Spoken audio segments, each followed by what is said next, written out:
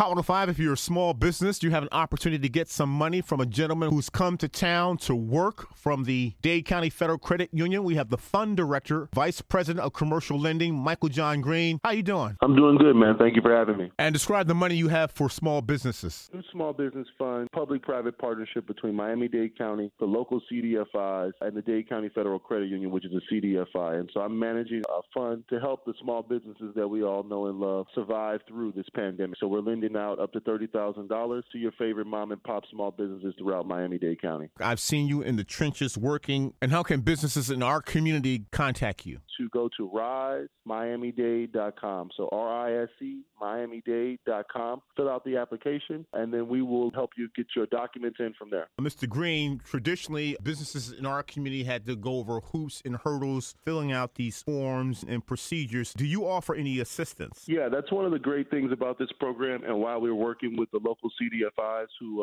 are kind of the boots on the ground, they can help you get your paperwork together. I don't think that we're asking for a ton of paperwork. We're really looking for taxes, bank statements, and your local Miami-Dade County business tax receipt. Provide us those things, and that's it. And I know you want to help businesses that look like you and I. Definitely. We have a focus for the minority-owned small businesses, black-owned small businesses that have less than 25 employees and have made less than $2 million last year. Focus on the small business, the hair salons, barbershops, pressure washers. Those businesses are just important to our community. This program is only for Miami-Dade County. So the business and the business owner both need to live and work in Miami-Dade County. The best way to find out more information is RISE, R-I-S-E, miamidade.com. And so that's risemiamidade.com. And if we'd like to contact you via email? So that's michaeljohn.green@dcfcu.org, Dade County Federal Credit Union.org. Please fill out an application. There's also a frequently asked questions on that website, as well as some contact information. Go to that website and request a phone call, and they'll actually schedule you on my calendar, and I'll give you a phone call. And the credit union website is dcfcu.org.